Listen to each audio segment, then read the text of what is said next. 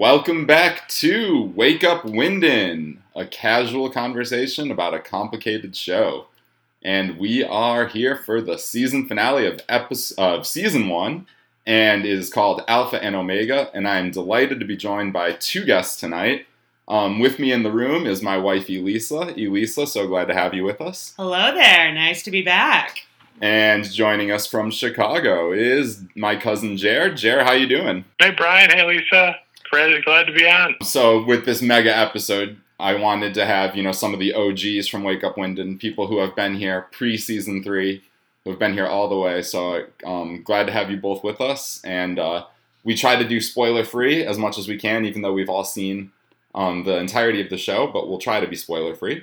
And at the end of the episode, if you have seen all of it, we usually like to stick around and talk a little bit about the show in the context of all of the 3 seasons. But we'll be spoiler-free until that point. Does that sound good, everybody? Listen, I am so excited to get down into this episode because I think that for a finale, this is excellent. There's so much great content going on here. Yeah, so Jer, what did you think of this finale? Me and Elisa watched it together, so let's lead off with some opening thoughts from you. What did you think, Jer? Yeah, I think it's really well done. The song in the middle or at the end, I should say, is one of my favorites from the show. And I think one of the most important things when you have a season finale is it leaves you wanting a lot more. I mean, but not to the point where you're like, oh, I didn't learn anything or I didn't understand everything. More leaving you kind of, desiring more and being excited about a potential next season, which I think they do a very good job of. Yeah, we finally got some answers, right? It was the very, they leave you with mystery and they leave you with some answers. Like, we find out about Jonas being the stranger, which I thought was a really big point. And, yep. I missed my joke. I was going to lead off with the story everybody's talking about. Bartosz and Martha get back together, but obviously we're talking about Jonas a little bit, probably as the main story. And let's bring in Elisa. Elisa, what was your if you want to bounce off that or go? Oh, absolutely. Well, as you said, we have been through this whole series, and it's exciting to put yourself back into that, season 1, you've been following it. It's kind of this cool new show that, I think many of us have been burned by finales before. And so, you get a little nervous about, are they going to be able to pull this off? And I agree. I think that the music in this episode just really takes it over the top. And even for people I wouldn't say that I'm necessarily a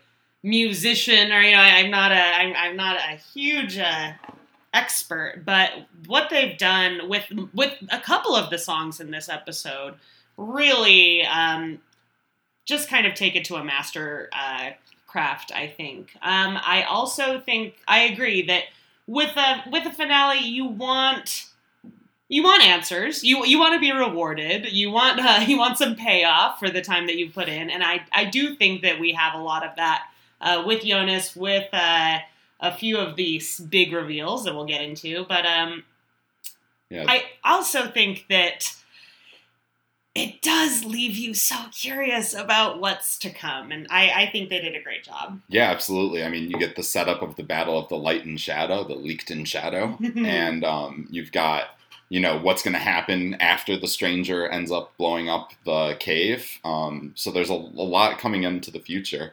Jonas in the future himself, that's going to be a big thing to follow. The actual future. Yeah.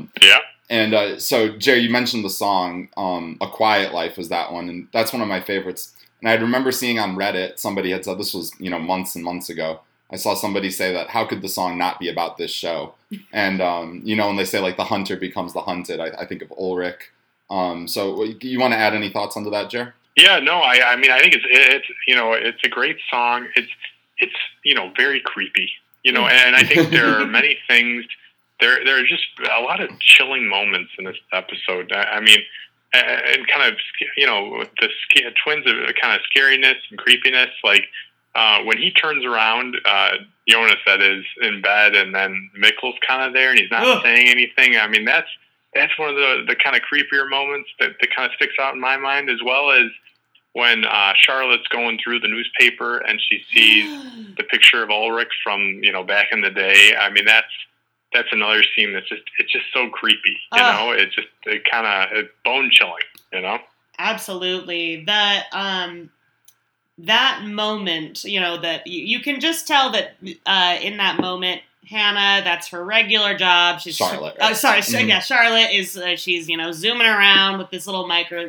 and that instant where she catches Ulrich staring back out at her from oh my gosh, the 50s. It's just, yeah, we get a lot of those creepy little moments throughout this finale. And now tell me, who is the artist of, it's not The National, is it? This song is Tejo Tirado, and I probably am butchering that. I should look up some more songs by him because I really like this one. But yeah, it's called The Quiet Life. Search it on Spotify, you'll find it. But yeah, anyway. So moving on, can I ask you guys about you, Jerry? You mentioned Jonas and the Mikkel moment. What are we supposed to take from that moment? And if either of you maybe have an answer for that, I'd be curious as what do you guys think? What are we to take of him turning over? And maybe I was expecting it to be maybe Marta, but it ends up being Mikkel. Do either of you guys have an answer for that? I mean, for me, what I feel like is that I think it's, things are getting to him.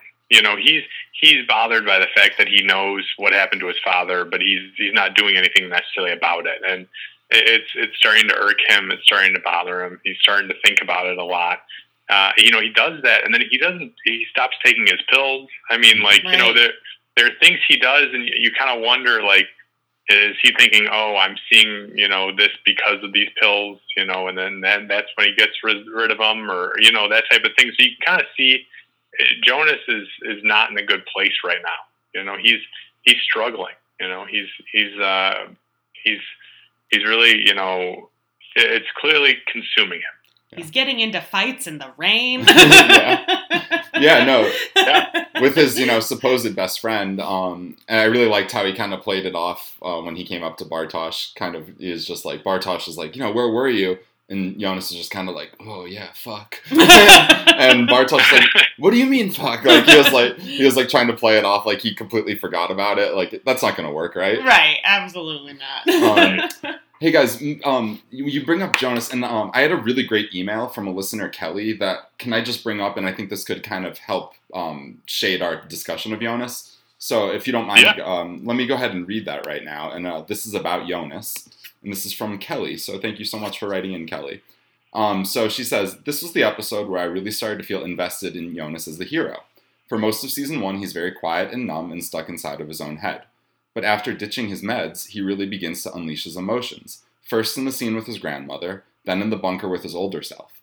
And it was really moving to see him say goodbye to Hannah as he is going back in time to attempt his anti-Marty McFly mission of rescuing Mikkel and thus preventing his own birth. So, what do you guys think about that? Maybe I'll start with Elisa. What do you think of those thoughts about Jonas? Very nicely captured. I thought so too. Anti-Marty McFly. Because it is every so often Dark does do a nice little nod. I think a very subtle nod, but they do tend to weave it in there, this little bit of Back to the Future idea. Yeah. The DeLorean in this episode. Absolutely. Yeah. And I too have found Jonas to be quite numb and sad, which I think that's kind of fitting for a narrator in an extremely complicated show like this. We get a nice neutral, almost, a sad neutral. But I agree. This episode, there is a distinct difference here once we ditch the pills into the garbage. And I think when we see Mikkel over his shoulder, it's a poignant reminder that he's really the reason this whole we all got invested in the first place, right? Is just this specter of this little boy who is still missing. Yeah, the one wheel in the spoke, right? Jared. Yep. So What do you make, Jer, of Jonas kind of, being emotional in this episode? Because like Elisa said, he has been numb, he has been dark. And I wasn't enjoying as much of the Jonas because like there isn't a lot of dialogue, and I like the dialogue in the show, even though there isn't maybe a lot of it. But Jer, what did you think about Jonas, and especially, him breaking out in this episode? Yeah, no, I mean, I think there's a lot with him that you really have to like in this episode. I think the scene with his grandmother is just one of the better scenes in the show, in my opinion. I mean, the way he kind of goes off and, talks about, like, I mean, I think the quote is, now I have another grandma, and she's the principal of my school. Her husband, who's fucking my mom, is looking for his son, who's my father. A few days ago, I kissed my aunt. The crazy thing is there's nothing wrong with any of them. They're okay. I'm wrong. Whoa. Yeah. It's great. That's such a great scene because he's frustrated and he's kind of showing his emotions and he's just kind of explaining to his grandmother maybe his pseudo grandmother, how crazy the situation is. And I feel like, the show is, I mean, as we go episode by episode, it gets crazier and crazier and you understand the depth and the complexity of it. But yeah, you want to see a character kind of representing the audience going like, this is crazy, like to acknowledge it, right? How nuts this is with the time traveling and with the ancestral relationships, it needs to be acknowledged. And I feel like he does a good job there. Yeah, I think that scene, they did such a good job of bringing in both sides of the story, right? We have this teenage outburst, which is so fitting for, his age, but the outburst is about quantum entanglement. So it's a real, it's a polar opposite in one package, which I think is very fitting for the show. Yeah, I find Enos's reaction kind of interesting too. She doesn't have too big of a reaction to all of this. She's kind of like, oh yeah, I knew that. So I don't know what do you guys think of Enos not being too like, and especially like to Jonas, saying what he said, that whole rant he did. You at least think Enos would let out a whoa, woo, but no, she takes it in stride. Well, I mean, she's kind of always known this, right? So you would think she'd be more sympathetic to her grandson, and more comforting, but instead she's just kind of like, yeah, this is the way it is. Like, know what I mean? Yeah. Not much sympathy. Yeah, the family relationships in the show aren't too close. Not as close as we. It's totally fine for this, you keep kissing your aunt. It's okay. Yeah, it's in the past. It's in the past. Who knows what the future will bring? Who are we to play God? That's what she says about it. So, yeah. It's pretty sophisticated way to get someone off your case, I guess. So the other big thing, Jonas, he ends up traveling. He says goodbye to his mom. He does fight Bartosz, a great scene in the rain. Ugh, great. And then he ends up traveling back in time, and presumably to save Mikkel.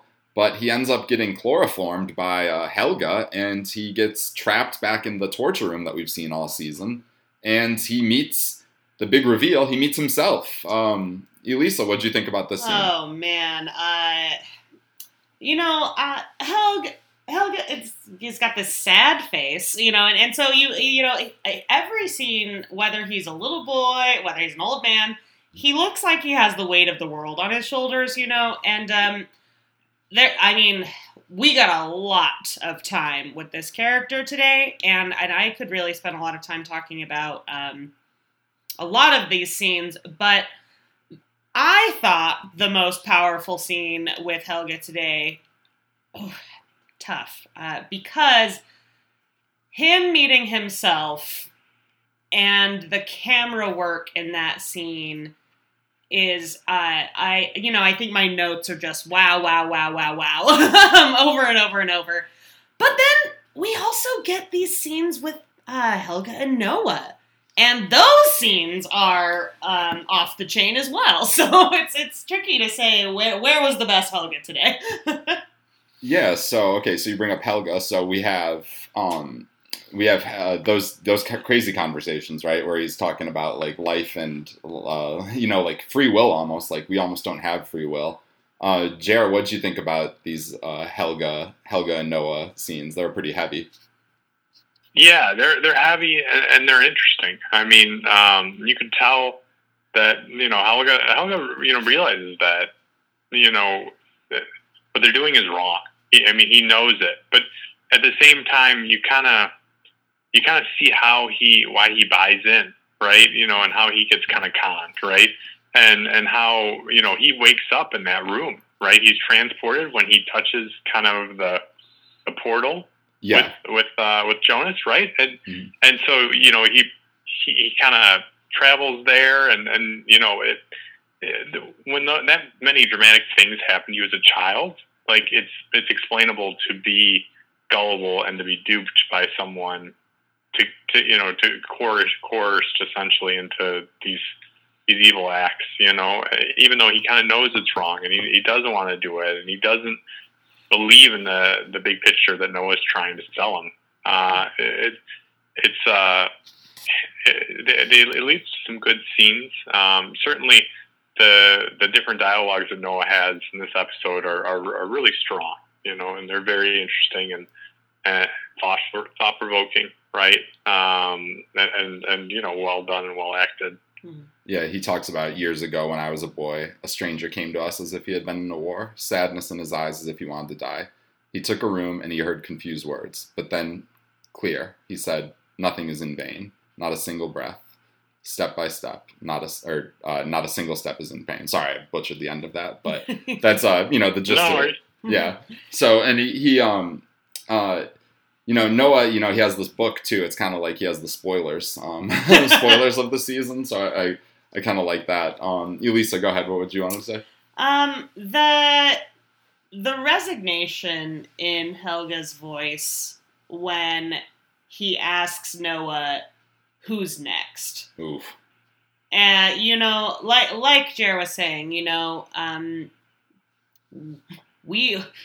know that Helga he gets the short end of the stick in this story a lot, and to see this clearly just searching for some kind of guidance or something to cling to, and if I had the spoilers, I would cling to that too. So I guess it makes sense that he would align himself, right? Yeah, I mean him knowing his future. I mean I think that's kind of like one of the saddest parts about Helga is that when he crashes into himself in this episode.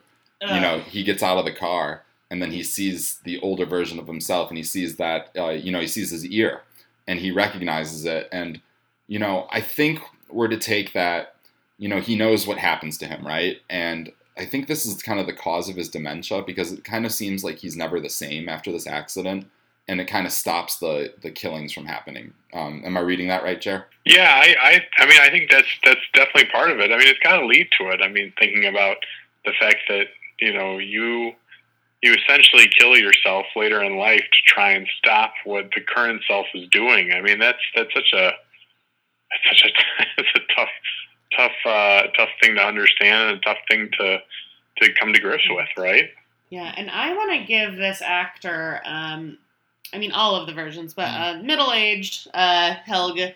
I really want to give him some props because in the scene where he does meet himself for the first time in front of the shack, like I said earlier, incredible camera work, but also incredible, there's a shift of the camera angle and we see both men staring at each other. And in that moment, we can see that Helga sees elder Helga's missing ear, and the way that his face crumples, it again in the rotation of the camera, like we know what's coming, we know we're gonna see the missing ear, the missing link between these two characters, right? Yeah, no, it's amazing the writing of the show, and then like Elisa said, the camera work and some of these shots that they give us, and I really like how they pan over to it, like you said. I think that was really cool too. And then it's a great scene. It really is.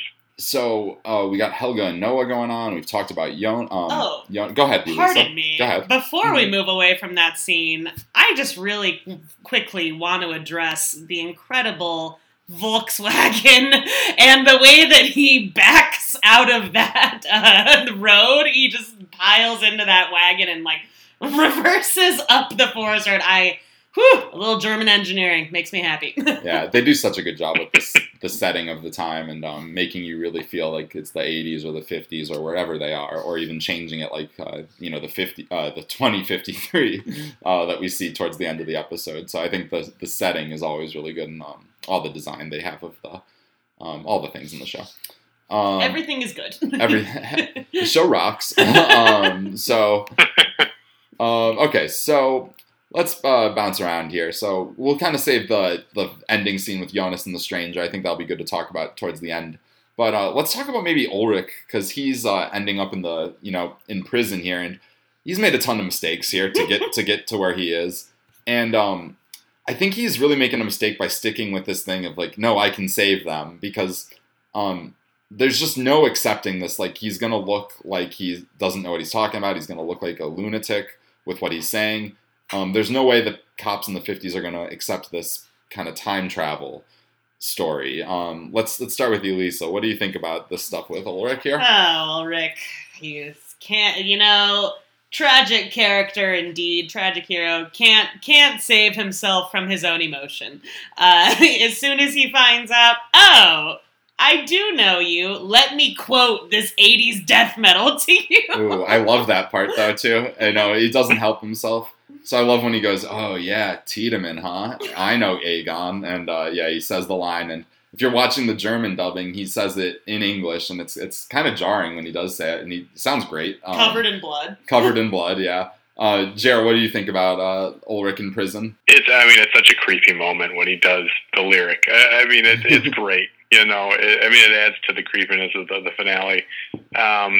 It's kind of weird because he leaves, Helga in that bunker, and they're like, where is he? Where is he? Like, it's just weird. He doesn't like. Why does he not just tell them? Like, do you know what I mean? Like, I guess he's trying to like make sure he gets off of it, or is presumed innocent, but. No one's buying what he's saying. So, and if he did what he did, the boy should be dead, right? You locked him in there. It's been a day or two. You should at least, give it up, tell them where he's at. I don't know. I didn't understand that. I felt like it didn't make sense, but you could just tell he's losing it.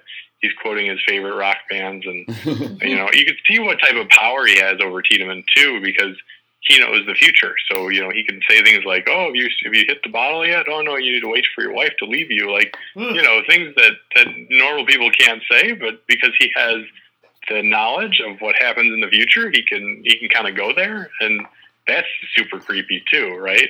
No, absolutely. And I think I might have an answer for you for why maybe he doesn't tell about Helga, because you brought it up, and I think that's a great point. I think he still thinks Helga's going to die in there, and if he dies, that's going to set everything in motion. And I feel like if he tells them that Helga's alive, they'll save them. Obviously, we know. Okay, so he's thinking maybe there's a way for them to save him, I guess. Okay, that makes sense. I think that's what it is, but I think you bring up a good point. And maybe, because we know that Noah is going to be the one that obviously brings him up, right, and kind of saves him from this. So... maybe right. It becomes a point where it's too late for him to save him. I don't know, or too late for him to testify. But he's kind of like an oracle, right? He's telling him we won't like this band in the 80s. He's telling him that you're gonna be hitting the bottle and your wife's gonna leave you. And imagine being Aegon and then living out your life, and then all of these prophecies kind of come true. That's got to be kind of unsettling, don't you think, Jer? Yeah, well, I think he does probably what most of us would do, right? He probably shrugs it off. He ignores it. Sometimes we hear our futures, in one way or another in life, we do what we typically do, right? We ignore it, and then it might not occur to him until much, much later that, this did happen. it did come out this way. This prophecy was fulfilled. But I'm sure he just kind of thinks, oh, this is a crazy guy that we trapped, and he won't give us his name. He won't say where he came from, that type of thing. He's just crazy. And probably doesn't give him much credit for it. Yeah, I feel for Ulrich in this situation, but he has done some despicable things, and he really could have made a break for it. Like, he really didn't need to stick around and wait to check his work. He should have just gotten out of there, I think. So, yeah, well, he's just not thinking right. I mean, he's clearly lost it. That's so true. Yeah. It makes sense that he's in the predicament he's in right now, because he's losing it. He's kind of lost control and is trying to do anything he can to stop what his current situation is. Right. Yeah. Right. And I also think there's something to be said for maybe he would have done things differently until he found out that it was Tiedemann, right? Oh, that's a good point. He can't help but needling him, probably. He's like, oh, no way. So, no, that's a really good point. His hatred for Tiedemann kind of just sets him in this rage that he can't really see past, the fog that Tiedemann is creating for him. Can't help what we want, right? That's a great point, Elisa. Yeah, that was a good point. Well, I think that it's very clearly articulated in a couple different ways this series, but especially in this episode, that we cannot choose what we want, right? And I think that we see that very clearly demonstrated in Ulrich. He's kind of the personification of it, really. And, he can't help himself from chasing after his child into a strange cave. He can't help himself from quoting his favorite rock band when he gets a chance to needle this guy. I think if the people of Winden just showed a little restraint. But they hate their town. Yeah. So, Elisa, you bring up, kind of, the path you're on, right? And that kind of leads into, Jonas' conversation with himself, where he kind of sets up that, everything that you've done, I've done. I am you. And he also talks about how, it's kind of we're stuck on the same path, right? Doesn't he bring that up, or am I misremembering this? He does say we're stuck on the same path. Yeah. Yes. No, I think you're right. So let's talk about Jonas kind of stuck inside there. So he's stuck inside, and we see that he ends up seeing Helga after Jonas blows up the whole thing. But before that, he's kind of trapped because Noah has captured him with Helga. And, he ends up talking to himself through the window there. And, you got to feel bad for him, because you want him to, I'm sure he wants to let himself out, but he can't for, reasons. He wants to everything to be the same, maybe just so he can go ahead and blow up this here cave. So, Jared, what'd you think about this whole deep scene? Yeah, it's a tough scene, right? Because you like Jonas, and you want him to be all right, and he's trapped, and he's talking to someone, and you'd think that if it was an older version of you, that older version would help the younger version of yourself. All of us, when we watch that scene, we think, oh, of course, I'd let me out, Of course, so easy. Why would I not do that? Why would I not be helpful? But you could tell the older version, the stranger version of Jonas, has been through some things. He's seen some stuff, and he's of the mindset that things need to happen the way that they happen. And I myself didn't let me out when I was younger, and I'm going to do the same thing for you, and that's going to put you on the path. But for me, the way, we've seen the stranger Jonas this entire season, and he's so dark, and he seems so depressed. And some of his lines from the first meeting between him and his younger self are just terrible. It's like, well, maybe if you open the door, maybe we wouldn't get such a deep and depressed stranger Jonas, right? Yeah, it's a good point. Where are these other doors? I guess his argument is that no, you can't open them. This is how it always is, and this is what's going to happen. Which is an interesting. I mean, it's kind of like the philosophical debate of the show, I guess, right? And the arguments they bring up. I think that you can see in Stranger Jonas's face that he's a little sad that young Jonas doesn't recognize him. Yeah, he was. He did bring it up. He's like, "You don't recognize me?" It's like, didn't he remember that? Yeah. Didn't he remember saying that? Like, like that part. Like, why is he so upset about that? Yeah, that's a good call. So yeah, he ends up leaving him there, right? And when he goes to blow off the cave, the entrance there, this kind of time warp opens up where it's a big circle, and Jonas can see Helga. Helga can see him. And, very instinctively, I guess they just reach out and try to touch each other like a... Big Michelangelo That's what I was going to say. It's like the Michelangelo painting. And Yeah. it's kind of interesting, though, because they don't really switch places, right? Jonas doesn't end up in 1953. He ends up in, the future, like 2052, I think is probably what it is. Helga, meanwhile, ends up in the room that Jonas was. So it wasn't quite a swap, per se. What are we to make of that? What do you think, Jer? Yeah, I mean, I think it just means that there's some powerful things going on here, right? And, it's interesting because we've seen Claudia looking at her board with all the pictures and the knots and the string and everything like that, and now we get to understand that that's in the future, right? That's where Jonas is transported to, and he comes out of that bunker, and all of a sudden we find out he's in the future. We see this crazy flying plane, and this tank, and it's very dystopian, and it's good. It's good that we understand where certain things are, because we've seen that scene before. We've seen Claudia in that room. We don't know where that is, when that's taking place, and we can tell it's in the future now. Now we know that, and I think that's important for us to understand. Yeah, I know, and it's kind of like the first image of the series, even is all these photos, and we learn it's a real place. It's not just not just fodder for the intro scenes when Tannhaus is talking, right? So that is pretty cool, right? How would you like to be in a bunker? See a strange dimension open up with a small boy, touch fingers with that small boy, and then get transported to a darker bunker where there's a picture of your face on the wall. When you put it like that, I mean, yeah, Jonas is having, it goes from a bad day to an even worse day, I think. So he is in quite the dilemma. Going forwards in time, I don't know what's worse. It would be tough either way. But yeah, Jonas, and then he gets hit with a rifle. I don't know how the girl knows that he's from the past, because she says, "Welcome to the future," but there you go. And must have been something with that yellow raincoat. Yeah. It's like a neon flag.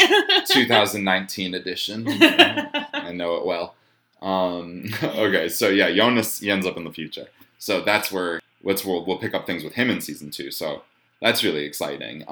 Do we have anything that we want to say about Jonas and we could say more moving forward, or we could save it for spoilers. But anybody, Elisa, you want to say something? We haven't talked about Jonas and his mom. He said goodbye to Hannah, that's right, in a really sad, pretty sad scene, even though he is kind of stoic, kind of leaving. Yeah. Spooky. And it makes it seem like he's just going out and he'll be back later, and there's kind of a finality about it, right? Elisa, do you want to go first on this one? Well, so something. So I am familiar with both Brian and Jer's mothers, and I was trying to picture what would happen if this situation was replayed. Oh man, we would get questioned from here until there would be not leaving the house. What do you mean you're going back to school? What? Yeah. What do you think, Jer? Do you think we could get away with this? No, not at all. Honey, put on a jacket. Yeah, that's a good point. Yeah, that's really funny. Yeah, we definitely, they're really casual about parenting in this show. I think me and Jer have talked about it on a few episodes too.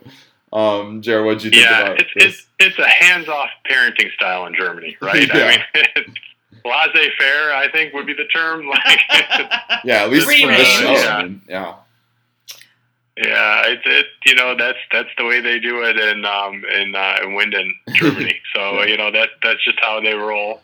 Yeah. It's interesting. I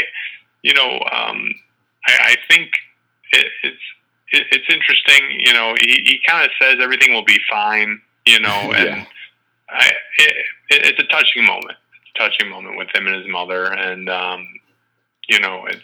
it's sad. You can kind of see him kind of understanding and coming to grips with things and thinking about what he needs to do to make things right. And he goes to the 80s so casually, you know, like he kind of knows what he's doing, and he just ends up in the 80s, and, you know, he's there, and, you know, he runs into younger Charlotte. I mean, it's just kind of interesting. Like, just he's being confident about what he's doing. He understands, you know, what needs to be done. You know, it's an interesting progression. Comparing it to, you know, the first episode, right, where he's confused and he's sad and he's coming back to school and, you know, that type of thing. So it's nice to see that character arc happen over the course of the season. And I think that there is a dramatic change, like you said. He so confidently strides into the 80s. He just, like, stomps over this log that she's sitting on. Yeah, she's like, excuse me. And I'm, you know, just casually drawing some dead birds. But that scene is very powerful as well, as brief as it is. You know, she's like, I'm going to bring someone back from the dead. How do you do that? Oh, well, you know, you have to find them when they're younger. Oh, that's weird. That's weird. I really like that scene a lot too. And it's a great scene. I mean, it's just as funny. You know, it's a little bit of comedy, you know, mixed in with the dark and the heaviness and the, you know, the sad and everything like that goes along with the show. They do have some lighter scenes, you know, even when he's complaining to the grandmother, like there is a little bit of humor there, right? You know, and it kind of lightens things up for a little second before it brings it back down to Dark's, you know, deep level. Yeah, we know we need that humor, right? We need those little moments in the show, and I mean, I think those little moments in like such a tense environment, little stupid things like that can like really make you laugh, and like so like I really do like those kind of moments of levity. And I was just thinking about like Jonas, you know, do you think you're ever going to ask somebody, you know, what year is it? Jonas has to do it a few times in this episode. He has no hesitation with it. No, hey, yeah, that's true. Yeah. He's ready now. He's got to find out. Yeah, I have a feeling that in the future we'll be asking each other, "Is it 2020?" as a joke, or I hope so at least. But to speak to the levity of it, there is a brief moment of levity, but then we get brought right back down. But they're not dead yet. It doesn't change the fact that they will die. That's true. Jonas can't help himself. Yeah, that's what makes Charlotte say that. You know, that's what kind of turns Charlotte off, and she sends Jonas on his way. And move along, partner. It does all happen very quick, right? They kind of pull the rug out from under us when he goes into the hospital room and he sees Mikkel, and that's when Noah kind of goes. It's really creepy when Noah, puts his finger to his mouth and goes shh, and you see Helga come out from behind him, and I was just reminded of so many episodes of 24 where I learned as a young child what chloroform was. What's chloroform? And my dad would tell me, you know, oh, that's the stuff. It'll knock you right out. So I learned about that from a young age. But very convenient plot device. Can we talk a little bit about Charlotte? Because in the future, Charlotte in the present. Because I think she's on the right thread. She's really picking up these 33 years thread. My mom's a big roulette player, and she comes to Vegas, and she loves betting on 33. So I think her and Charlotte would be, you know, step in step. Because Charlotte's obsessed with it. It pays out 33. Yeah. It's the one. Yeah. But she does. She's figuring things out. She's piecing things together, right? Yeah, and she finds Ulrich. She asks, you know, her husband Peter about the, you know, when was it that your dad was kidnapped, and that kind of leads her to look up the news stories from 1953. And when she finds him, it is such a chilling moment. And it kind of leads to a little bit of a reconciliation with her and Peter. This is the first time we've kind of seen them be close at all. And in the musical montage, they finally share a hug.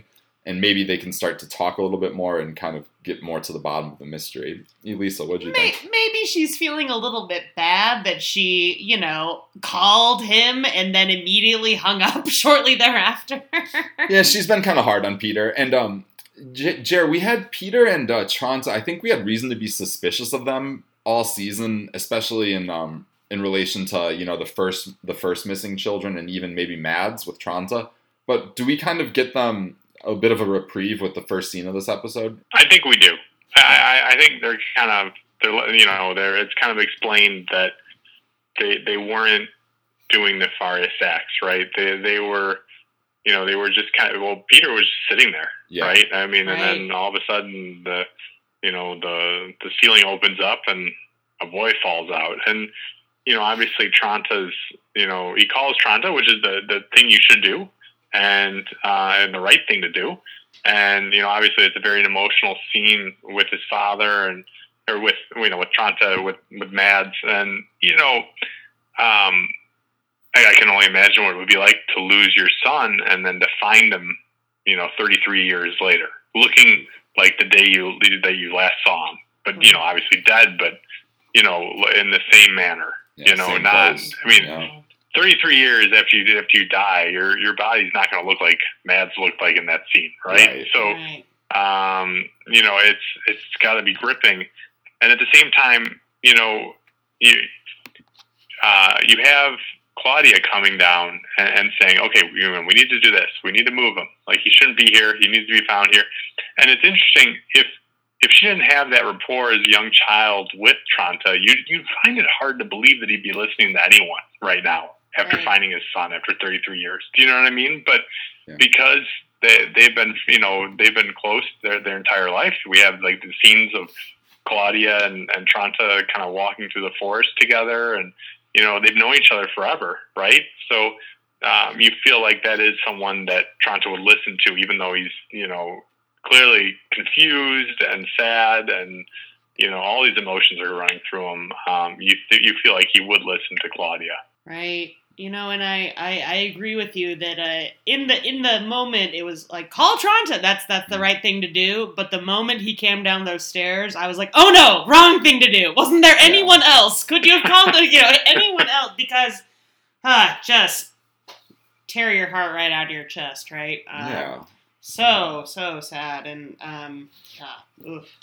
yeah, and I think Tranta, maybe the reason he does listen to Claudia.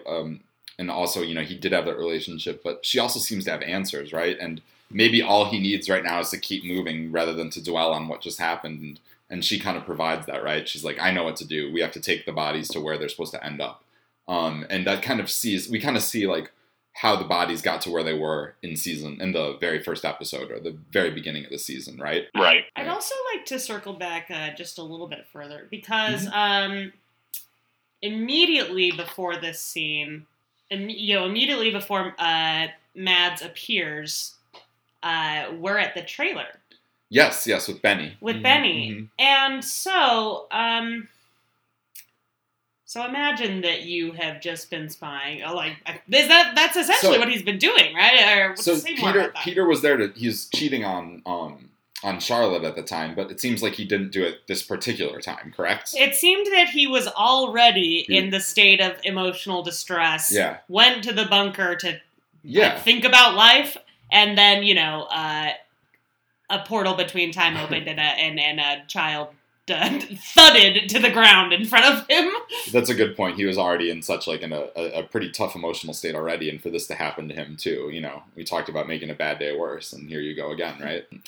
All right, so where do we want to move from here? We get a little bit of Bartosz and I teased at the beginning, but we get Bartosz and Marta back together. Martosz is happening, and I want to know. Is there no one else in this high school from Marta? And I know that I happen to know there are other people from later seasons, but they're Marta and like, come on, Bartosz. Why is Marta stooping so low for Bartosz? Can anybody answer this? It's that leather jacket. Yeah, it's the money. It's the money. Yeah. But kind of a light episode for Marta. She's not in it too much, but we do get Bartosz and Noah meeting in the limousine again, or Noah's town car, or whatever it is, and they have a conversation about the battle between light and shadow. And this is kind of, I think it's the first time, Jared, that we're hearing this. Do you want to talk about this scene at all? Yeah, no, I mean it's certainly the I think it's the first time we're hearing it, but it won't be the last, right? No. Stay tuned. I think it's one of those things we're starting to get more clarity as far as what's going on, right? Noah's kind of setting up a chessboard for Bartosz, but really setting up a chessboard for the audience, right? And kind of going over everything. It's clear that he has a connection with Bartosz, and he's trying to take him under his wing, right? And as a result, the audience is kind of being told what's going on, and explain what Jonas is trying to do, what older Jonas is trying to do, and why it's not going to work, So Noah kind of understands, like, what he's trying to do is actually the opposite of what he's going to end up doing, and that type of thing, and you kind of get that insight, which is really interesting, and it's needed. I think that explanation is really needed, and he sets out the chessboard of light and dark, and we're the light, and although we might not do things that seem light, we are the light, right? Big Saruman vibes here.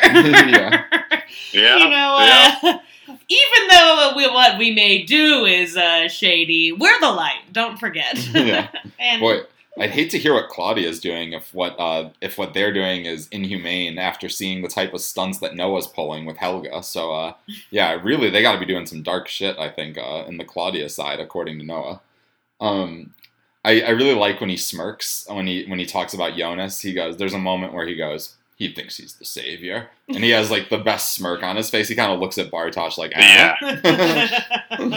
So. Well, and that appeals to Bartosz, doesn't it? Oh, because Bartosz hates Jonas at this point. Yeah. He's looking for any reason to hate on Jonas. He just banished him from the school. Like I believe that's what happened. Yeah, Bartosz told Jonas, "Never come back. Be gone." So. Yeah. And he takes him to his word. I don't think Jonas will never be seen again. He's in the 80s and he's chloroformed, and now he's in the future. Yeah, bye school. Boy, is Bartosz's face going to be red when Jonas doesn't show up to homeroom on Monday morning. Okay, so let's see. I'm looking through kind of some of the storylines. We have not discussed the time machine. Tannhaus and the Stranger. Okay, so we had in the last episode, I think we had Claudia bring Tannhaus the plans for the time machine, and we know that the Stranger has left a time machine with Tannhaus, so I think that's the explanation for the two that are side by side. Jared, do you want to chime in on this here? Yeah, no, I think you're 100% right. We know that he was working on it for the Stranger Jonas, and I feel like I think it was one of my favorite parts of the episode is when the music plays and you see the time machine kind of coming up and the little like gadgets going and everything like that. Like it's another really neat moment in the episode. No, it's unbelievable. I love how they do that. And there's like these, the little knobs that like shift from like white to black and they move and they're interlocking. Those are so cool. And yeah, exactly. When they start playing A Quiet Life and you see those go up, it's so cool. Yeah, really a mystical. We know that there's a lot of science involved, but the effect is magic. Yeah. The flickering of the lights, the spinning of the solar system. Across dimensions and ages, right? And I think that there is something that Dark does a really good job on of blending both of those worlds, the mystical and the physical, the science, right? And we've discussed this montage. I don't need to wax poetic again. The lights flashing when everybody's seeing it is so cool, and like it's kind of like that science-y, like, oh, something's happening scientific right now. I like how you see everybody across the generations. You get people from the 50s all the way through the present time, so I thought that was cool. Hey, Jared, we had talked last time about I was being critical of Tannhaus, saying how is he going to keep that battery alive for 33 years? And you were saying, he's pretty smart. He probably can figure that out. And we do see in the last two episodes that he has, of course, rigged a battery that he's allowed the cell phone. So my bad on that one. You were right, Jer. Yeah, he's got some double A's connected to the back of that cell phone, right? It's got a hot wired. Yeah, so he needs to teach me that trick in case, my battery dies like that. I could, rig it back together. Looks like a it looked like a Game Boy for a It moment did, there, yeah. actually. Yeah. Would have really blown him. That really would have been thrown him for a loop. Yeah. Yeah, so the Tannhaus stuff, I mean, he's always an interesting character to follow, and he's kind of the narrator of the show, so... that all my life has come together for this one moment. That's pretty interesting. I was like, that's pretty sad in this darn clock shop, in this dark clock shop, talking to Jonas the Stranger. That's his, the crucial fulcrum moment of his life. I mean, what have I done? I don't know. So, yeah. Okay, so anything else from the main part of the show before maybe we can talk about spoilers for a little bit? I do. One other component is we did. Okay.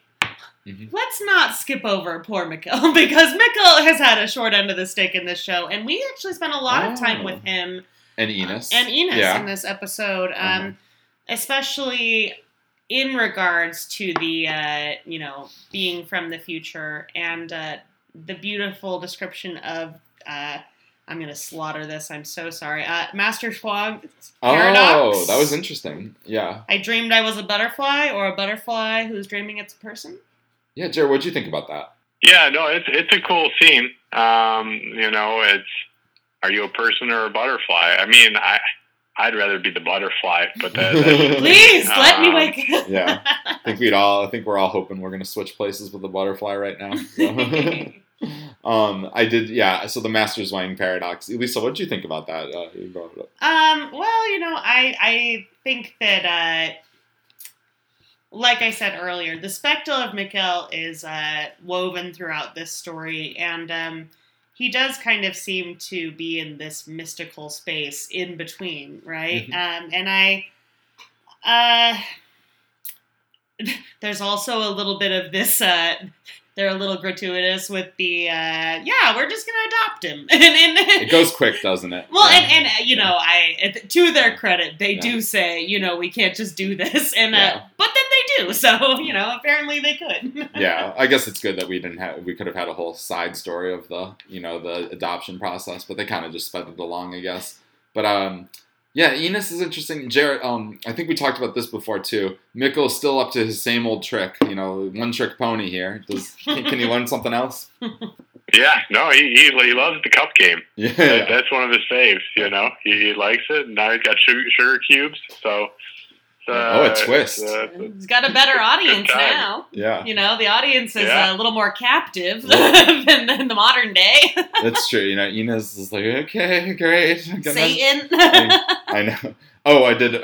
Before we move on to, I did like that. We got Aegon in the 50s talking about, are you a Satanist? And I think maybe Ulrich uttering that creator line kind of sent him on his lifelong path of thinking everybody's a Satanist. So I enjoyed seeing that scene. Yeah.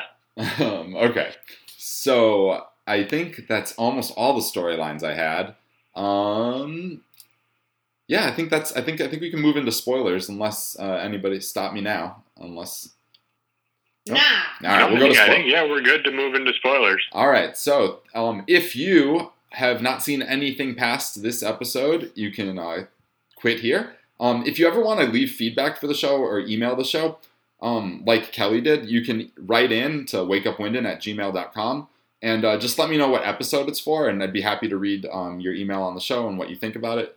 I have one thing from Kelly's email I want to save for some spoilers, so I'll bring that up then. Otherwise, you could follow me on Twitter at wakeupwinden. And I think that's enough time, as I gave out my plugs for the spoiler people to get out of here. So, spoilers are now fair game. You have been warned. Whee! All right, here we go. So, can I start off by reading this email from the rest of this email from Kelly? Yeah.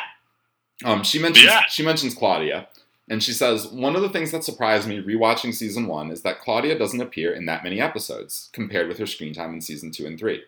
Though her role in the finale establishes her as one of the most important players in the game. I really love all 3 versions of this character, especially the eldest Claudia, who has shown me the badass old lady I'll aspire to be after the apocalypse, assuming there is one, assuming the apocalypse even waits until I'm old. Really satisfying to see Charlotte figure out the time travel clues too. Okay, so I think that's a great point because Claudia really isn't in the season as much as in the last 2 seasons. And I think we find out like characters like Tronta are really important in the 3rd season. So I like how they're set up, like Kelly was saying, but they don't kind of hit us over the head with it too much. We kind of they kind of get sprinkled in, but they're there enough where it's going to pay off later. Do any of you have a response to that? Yeah, I mean, I Claudia is my favorite character. I totally agree with Kelly. I mean, I think she's the best character in the show. I mean, me personally, and it's every scene she's in. I feel like, especially the older Claudia, is really interesting, and how many times she kind of references maybe mistakes she made when she was younger, and that type of thing, and it's always just really interesting, and we see that she's strategizing in the bunker with all the pictures, and I really enjoy her as a character. I feel like she's she adds such a great element to the show. I think that the show has done such an incredible job with the casting and the especially with Claudia's character, the costume, the styling choices. There's so many times where it's just Claudia in the screen and her face is lit up in some, and it doesn't matter whether she is, in the 80s with, first of all, I stan 80s Claudia. Yeah. Oh my gosh. It's starting the revolution. We're all going back to the 80s. She's so stylish. Oh my gosh. Everything about her. But also, with older Claudia, elderly Claudia, there's a couple times, like in the musical montage, where, I mean, it's almost like a painting, like some other world, this enigmatic creature, when they show her in the montage and there's snow. A tiny bit of snow in the air, and she's holding this giant musket. I don't know. Futuristic gun or something. Yeah, something. Yeah, futuristic gun, yeah. Yeah, and it, they just, the way that her character is, it's almost like she's the most immortal, there's something really cool about that. Well, she gets killed a few times and she still comes back, right? I mean, every time. Yeah. No, she's great. And, you talk about like the costume design. How about just like even her eyes are 2 different colors in all different times, and that's part of her character, right? I think I can't remember the name of it, but it ends in IA. I can't even do it. It ends in Ia, heperotemia. I don't know. But yeah, so she's great. What stuck out to you, spoiler wise, Jer? So for me, the part that there were 2 parts that were really interesting. Number one, when Noah's talking to Bartosz about, what's going on, and he kind of explains to Bartosz and to us really the kind of the game plan, right? And to see that again, having watched all the seasons, was really interesting to me. And kind of talking about how, Claudia tricked Jonas and he's never going to trust her again, and that type of thing, and I don't know, it's just kind of interesting. Yeah. We haven't necessarily seen that yet, but we, it's nice foreshadowing, right? Mm-hmm. In addition to that, we have the scene where he talks about, a man that looked like he came from a war. And that scene is really cool, and he talks about. We talked about it earlier in the podcast, but nothing is done in vain. And he says it very clear, but everything else he was saying before that didn't make any sense, right? But when Noah hears that, it does make sense. It clicks with him. So that's a really cool scene and a really kind of chilling scene to add to the episode, right? Oh, yeah. Absolutely.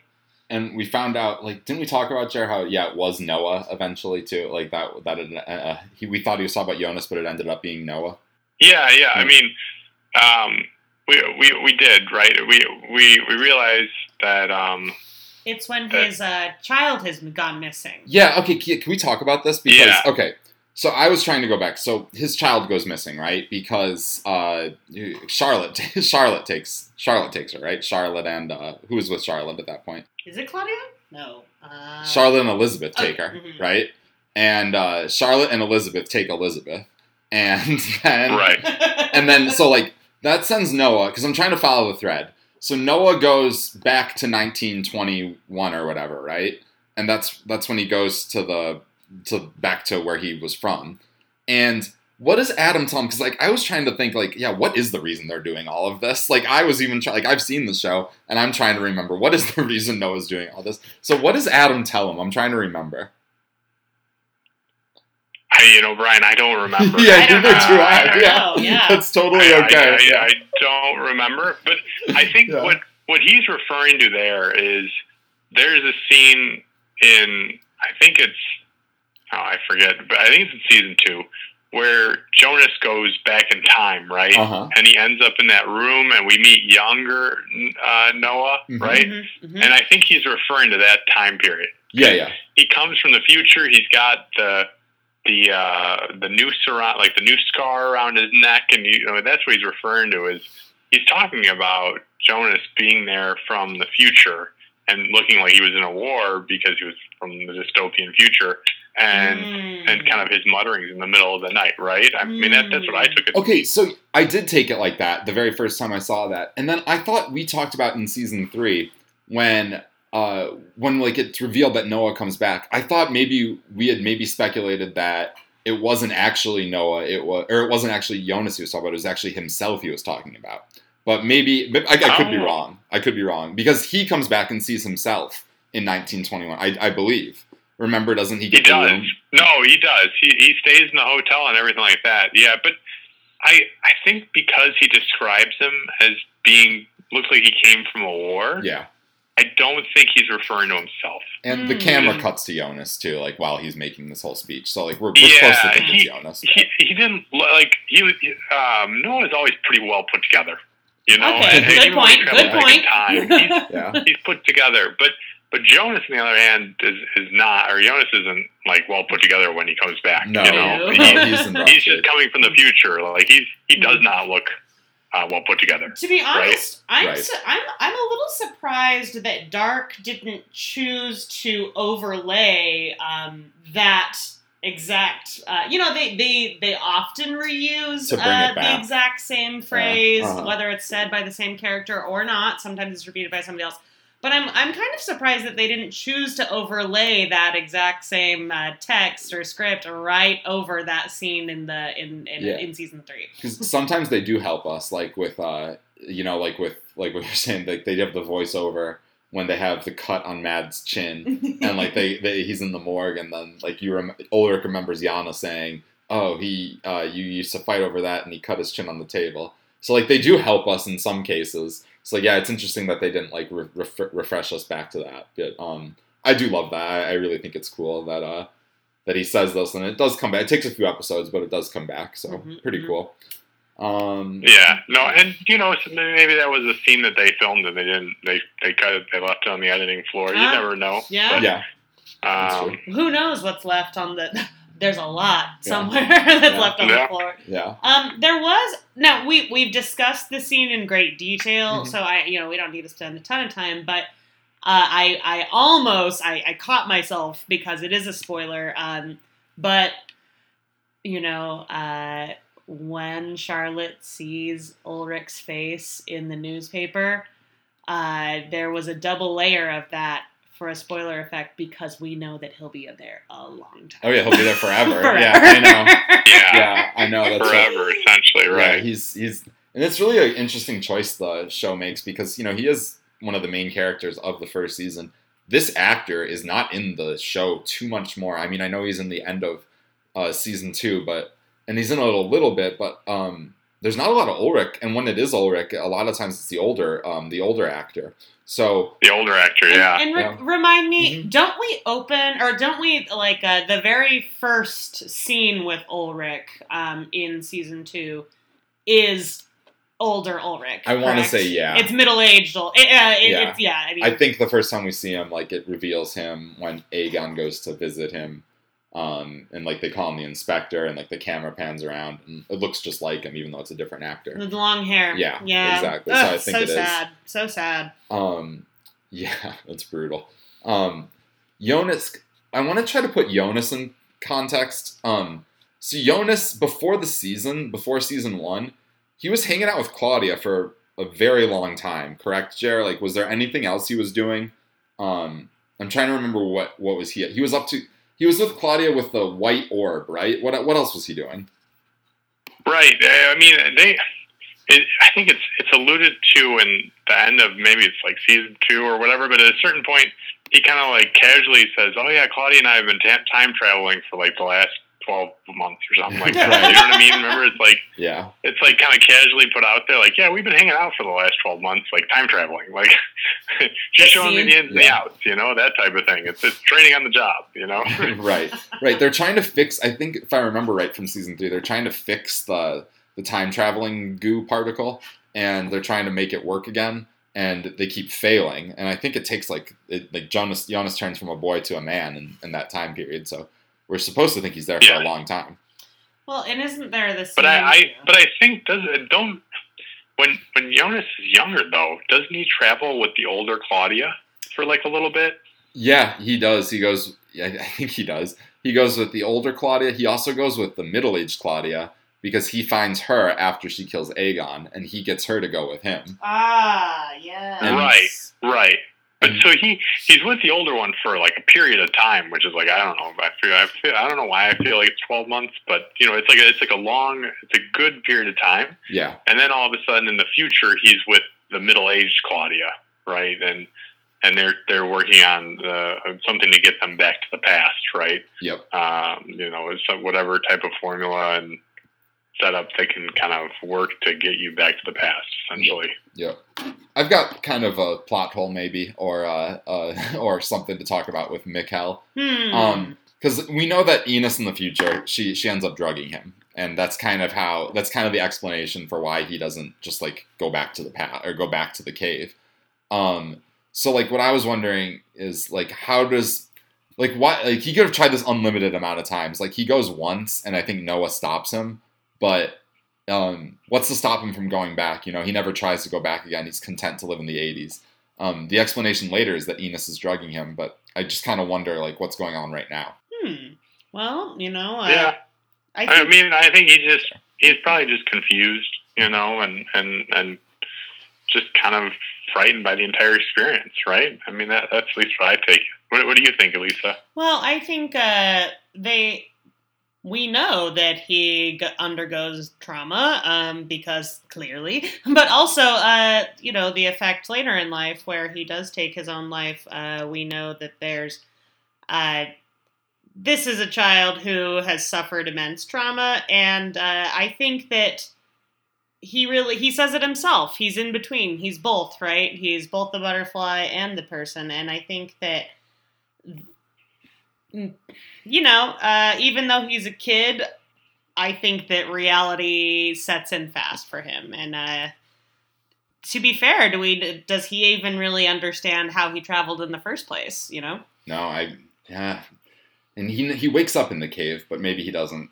I mean, it's a lot to put together too. Maybe he wants to stay away from the caves too after having such a traumatic experience by them. So yeah, fair point. Yeah, and you know, Brian, it's not to say. I mean, we don't know that he didn't go back to the caves. You know, he could have gone back to those caves, gone in it, and then that's it. You know, nothing happened. You know, and maybe they just didn't show that. Do you know what I mean? Yeah. Like, you need kind of certain things for the caves to work. I don't think he has that going quite yet in his time frame. Okay, I think that's a good point because you know, we there has been this established kind of time and place, and you know, if you just happen to be in the right area or it happens to be the right, you know, combination. And I think that's because we know that there are several characters who never escape, right? Yeah. So I guess it's not unprecedented for Mikkel, but it's sad nonetheless. Yeah. I'm trying to think, does the explosion ruin the cave in the 80s too? I don't think it does because Ulrich tries to lead him there later. But I was just trying to piece that together. Like if he makes that explosion happen, like is is that going to affect the 1986 loop? I guess is what my question is. Yeah, I don't know. Yeah. Yeah. Some of the that one's beyond me. Yeah. No, me too. I don't know, but all good questions. I think to be bringing up. Yeah. For sure. Yeah. For sure. So then, okay, in the original release of Dark, were all the seasons released at once, or was there was a significant period between season 1 and season 2? Yeah. How long was it? Probably about a year. I don't know because maybe a little over a year, I'd say. When I started, both season 1 and 2 are available, but I think I finished. I was starting it when season 2 was just like coming out, so I do think that it took like a year and a half for season 3 to come out after that. So probably about a year and a half. Okay. But I know I watched season 1, and then it was over, and I had to wait for season 2 when I originally watched the show. Mm-hmm. You were early. Yeah, early. And I feel like it was a decent amount of time between season 1 and 2. Yeah. Yeah. It is interesting because I think they wrote it from my memory, I guess. Yeah. They did write it with like 2020 in mind and 2019 because I think it was written in like 2017. So like they tried to set it a little bit in the future, and for whatever reason, maybe they liked the years 86 and 53 to use with the show. So I don't know, but it's cool. Yeah. All right. So anything else you guys want to mention before we wrap things up here? Like nothing from me. Yeah. I mean, just another big shout out to the score. Very, very impressive. Very impressive playlist for this episode. Yeah, this one is great. Yeah. I really do love the song at the end. So, thanks so much everybody for listening. Write in to the show if you'd like to. wakeupwinden@gmail.com. And if you could, and you like what you're hearing, if you could give us a 5-star review, that really helps. At least I'm told from people in the podcasting now. So thanks so much, everybody, and thanks for being with us for all of season 1. And we have season 2 coming up, and we'll be working on that. So thanks, everybody. Bye. Bye. Cheers.